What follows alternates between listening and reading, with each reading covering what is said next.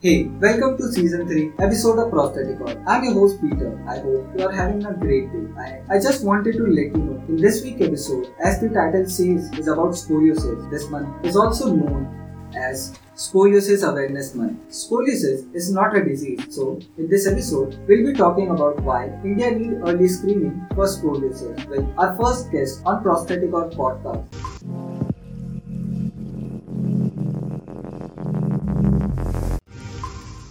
Before we hear from our special guest, I take the privilege to introduce my guest to you all. She is a senior to me and graduate from Pandit Deen Dayal Upadhyay National Institute for Persons with Physical Disability in 2020. And currently, she is pursuing her Masters in Prosthetic and Orthotic degree from Mobility India. She has also presented papers at national conferences on prosthetic and orthotic, that is OPI, while co-running her own blog site Pianopedia, which focuses on keeping the piano knowledge accessible to all. It's my privilege to invite Ms. Kajal Sharma to do an interview for Prosthetic Art podcast. Thank you, Peter, for such a great introduction and providing me the opportunity to tell my views on the important topic that you already said. So we'll start. Yeah, sure. So before we jump to why screening of scoliosis is important in India, I would ask Ms. Kajal to lay the groundwork of what is actually meant by scoliosis. Scoliosis is a common spinal deformity among the children, and it's like a lateral bending of the spine, but it's not as easy as it looks, okay, because it's a three-dimensional deformity. Okay, so as you have said, it's a three-dimensional. Can you explore on that, or like why it is known as three-dimensional deformity? In the very simple words, I will try to explain it. Like 3D means from three different views we can see the deformity. Like from the back we can see the lateral bending of the spine, and from the side we can see the hump, and if we see from the top side we can see the rotation of the vertebra if it is severe. So like when we see from this side the hump, what you are talking about, like for the common people who don't have the background for the medical one, just to clarify them, hump is something like a big curvature or mass of a tissue which can be seen from the side, right? Yes. Yeah, that's like very different views. Now with the explanation what you have given me, I came to know what is scoliosis. I hope all my listeners are also clear. Adding to the scoliosis, I will ask what is the most common type of scoliosis, what you have seen into your professional career till now? Okay, as for any deformity we can say, there are types of deformities we can see. But in the scoliosis, the most common is the adolescent idiopathic scoliosis. Adolescent idiopathic scoliosis. Yes. So adolescence means like from children, right? No, the adolescent group, it will generally include the age group from 10 to 16 years of age. And like for idiopathic, what is meant by idiopathic? Yeah, and the idiopathic, it's like when the cause is unknown. So if we don't know the cause, then it will come in the idiopathic. So as you have said, adolescent idiopathic scoliosis is the most common type. My question will be like how we can classify the various type of scoliosis for a medical professional who is listening to our podcast. How he can navigate to all of this, like what is scoliosis, how we can classify, or what measures we need to classify. For scoliosis, there are a number of type of classifications are there. But generally, we can classify into two types, like structural and non-structural. If it is structural, the deformity we can see in the bone. Okay. But if it is non-structural, it is because of some other cause. Maybe because of shortening of the leg. Yes. It may lead to the scoliosis, but it's not the actual deformity in the bone. Okay, means like non-structural, we can define it as like a pseudo or a false scoliosis. Yeah, or we can say apparent. Apparent. Yeah. So it will be flexible. So if we give the raise, so the scoliosis will go. Okay, like with orthotic treatment, yes, or like intervention, we can correct the scoliosis if it is an apparent one. Yeah, and one more classification is there, like classifying into the congenital. Congenital means if the scoliosis is present from the birth. Okay, and the other one is the neuromuscular. Neuromuscular means it is causing due to any neuromuscular condition, like cerebral palsy is there, or it can be because of muscular dystrophy. So the scoliosis is not there, but because of the neuromuscular condition, the scoliosis is developing. Or the degenerative. The degenerative we can see in the older age patients. Okay, and the last one is the idiopathic, where the cause is unknown, and it's the most common type. So when we talk about like the older generation or degenerative scoliosis, like from what age group we can see? we can say above 65.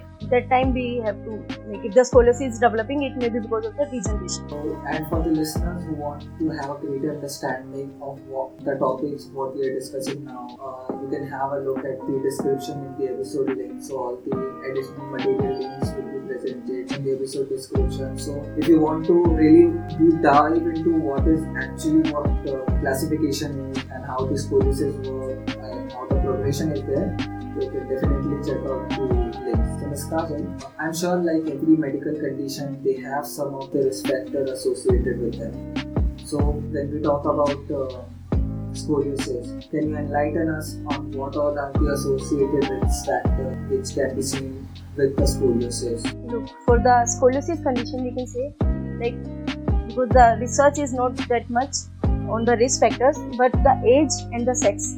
Because the age in the adolescent group, it is more prevalent, because that time the growth will be more and more sign and symptoms we can see. And as per the sex, like the females, they are having more chances of having the scoliosis or developing the scoliosis. Yes. So when we talk about like girls have more are more prone for scoliosis, why it happens usually? Why it doesn't happen on the boys?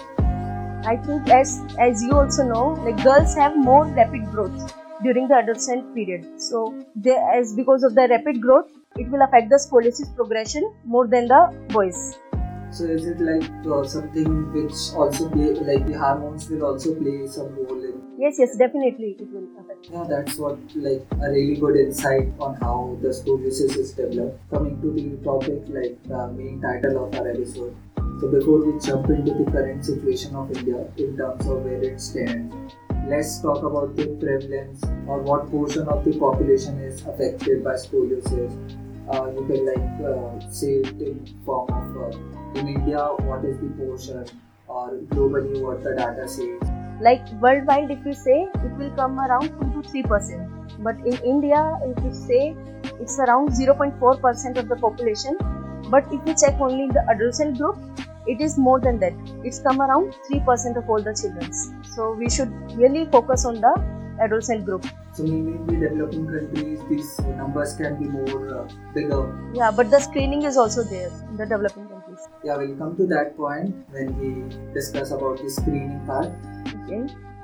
All the listeners who are listening now, they can hold on tight. We'll go to the main topic, or like the majority of the topic in the screening will be later of this episode. When we talk about the scoliosis in context to demographic, so I'm curious to know, like, does scoliosis affect any certain group of ethnicity? Yeah, we can say, but some more researches need to do. But like one study suggests that scoliosis is among the whites, it's around 11%, and in the African Americans, it's coming around 6.5%. It may be because of the individual's natural spinopelvic alignment or the stature of their body. So we can say, like, yeah, ethnicity or the race, it affects the prevalence of the scoliosis. That's interesting. So when we say about treatment aspect, or like how the scoliosis is treatable, so is the scoliosis completely treatable? No, we can't say that it is completely treatable, because as scoliosis, it is a progressive. So we can only slow down or reduce the amount of the curve progression. And treatment, it depends on the magnitude of the curve. Like if it is 10 degree, 20 degree, 30 degree, or it is progressing or non-progressing. If it is progressing means the maturity of the bones still now, it is not, the maturity is not there. So it will progress. So according to that also the treatment approach will vary. So yeah, if you like what you are hearing now, so far be sure to follow Prosthetic Hub at various social media platforms. Links are provided in the episode description. And anyhow, this is like our only way to promote ourselves. So I have to put it into the audio recording. I hope you all can understand. Then my question arises to Ms. Kajal is like, if a normal person has a scoliosis or suspect that he has a scoliosis, what will be the first step for that person to take? Okay, if a person like individually he is feeling that he is having the scoliosis, or his family is feeling. Yeah, if his family is feeling, or suppose you said that lateral bending or beside the spine will move, right? Or the curvature will develop. So if the person feels that his body is shifting on that side, what will be the first step what that person should take so that they can be sure that it is not scoliosis or it is scoliosis, how they can differentiate that? Then I think they should first visit to a general practitioner, and they will evaluate the back and the spine, and then if they find something like asymmetry or the whatever the test is there, so according to that they will recommend to the orthopedic doctor or a specified professional who Yes. can take care of that. Okay, let's suppose he went to a general practitioner and the general practitioner referred him to a piano. So how the piano will take over it? Like what will be the screening process, or what is actually meant by screening? Because earlier you said that there should be some kind of screening. So like what is screening, or what is actually happening in screening? Screening generally means like checking for the disease when there are either no symptom or the mild symptoms. If a person is feeling like my trunk is bending but still now more symptoms are not there, or if he is not having pain, but if someone can feel he may have the scoliosis. So the screening generally means it is checking for the disease when there are either no symptom or very mild symptoms. Okay, so it is a early detection of any disease. So if we detect the disease early, so the progression will be less, and we can approach to more effective treatment, like the bracing. So you meant to say screening is something like a physical examination? Yes, definitely. Yeah. What actually happens in a screening session? Suppose a person went for checking the scoliosis. He was like general practitioner said him that you go and have a screening. What is the actual process of going to the screening, and what will happen in the screening? Like the physical test, or like who is going to take that screening test? What are your thoughts on this? As you said, if the person is going to a general practitioner, it means he is already having the symptoms. But the screening generally means the person is not having the symptom, but we have to find it if he or she is having the scoliosis. So this screening it should be in the school time. Like during the adolescent age, from 10 to 18 years of age, annually we should do the screening that he or me may develop the scoliosis. So that time, what they will do the physical examination. In that they will check the shoulder asymmetry or the waistline asymmetry, any bump is there, checking the pelvic alignment, spinal alignment. All these things they will check. If they find any mild symptoms also, they can refer to the doctors. It's for like specific examinations. Yes. Like. Then they can go for the X-ray and all. So, okay, I understood that in a screening all this will happen, like the test will happen, they will check all the physical attributes. But who is actually the responsible person for this screening? Like it should be a single person or a group of individuals or like professionals who should take this screening, in what way it should take? Actually, it should be a collaborative approach. Like the surgeon, spinal surgeon should be there, and the physiotherapist, prosthetist, orthotist, and the medical officer or the nurses. So they should be trained according to that. Like whatever you have to observe into the child, and at this team they should work together to do the screening. So I understood that it's like a group of professionals who will come together for the specific purpose to check the screening. Yes. Or to have the certain test and define that the person is having a scoliosis or may progress a scoliosis, kind of like that. So when we talk about the screening, does screening happens within India? Yeah, that one association of spinal surgeon, they started one program, one initiative. In that they started like the 19 cities. They will do that in the school time they will do the evaluation of around 1.5 lakh of children. So it's a very good initiative, we can say. It is for finding the prevalence in India also, and finding the risk factors, like if it is genetic or it is due to the any environmental condition, or it is based on the geographic conditions. Geographical also. Yeah. So yeah, like you said, in India only one association is there who is taking care of this screening as for now. Now I have a doubt. Suppose that association is linked with at least say like 50 hospitals all across India, or like 50 schools. What steps we as an individual or a professional can take so that we improve or like we promote this screening in schools? Like for that association, as they have they have started the screening, but they can't cover all the schools. So in the state level, either the governments, they should take the initiative, like making the teams for all the schools and do the annual checking. So if all the states they will take the initiative, so most of the schools they can cover.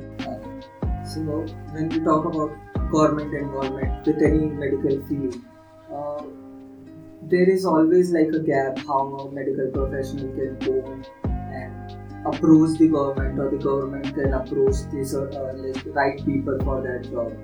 We can come up with something which can correlate all of that, or bring it both the parties in the same place. Something like that can be done. Yeah, we can, because as the schools are involved in it, so either we can go through the educational perspective, like from the educational ministry we can go to the medical side. That's interesting. Definitely from my side, I'll try to be involved how much I can contribute in this screening cause. We call it as screening cause because it's very most important. So, as you said, screening is important.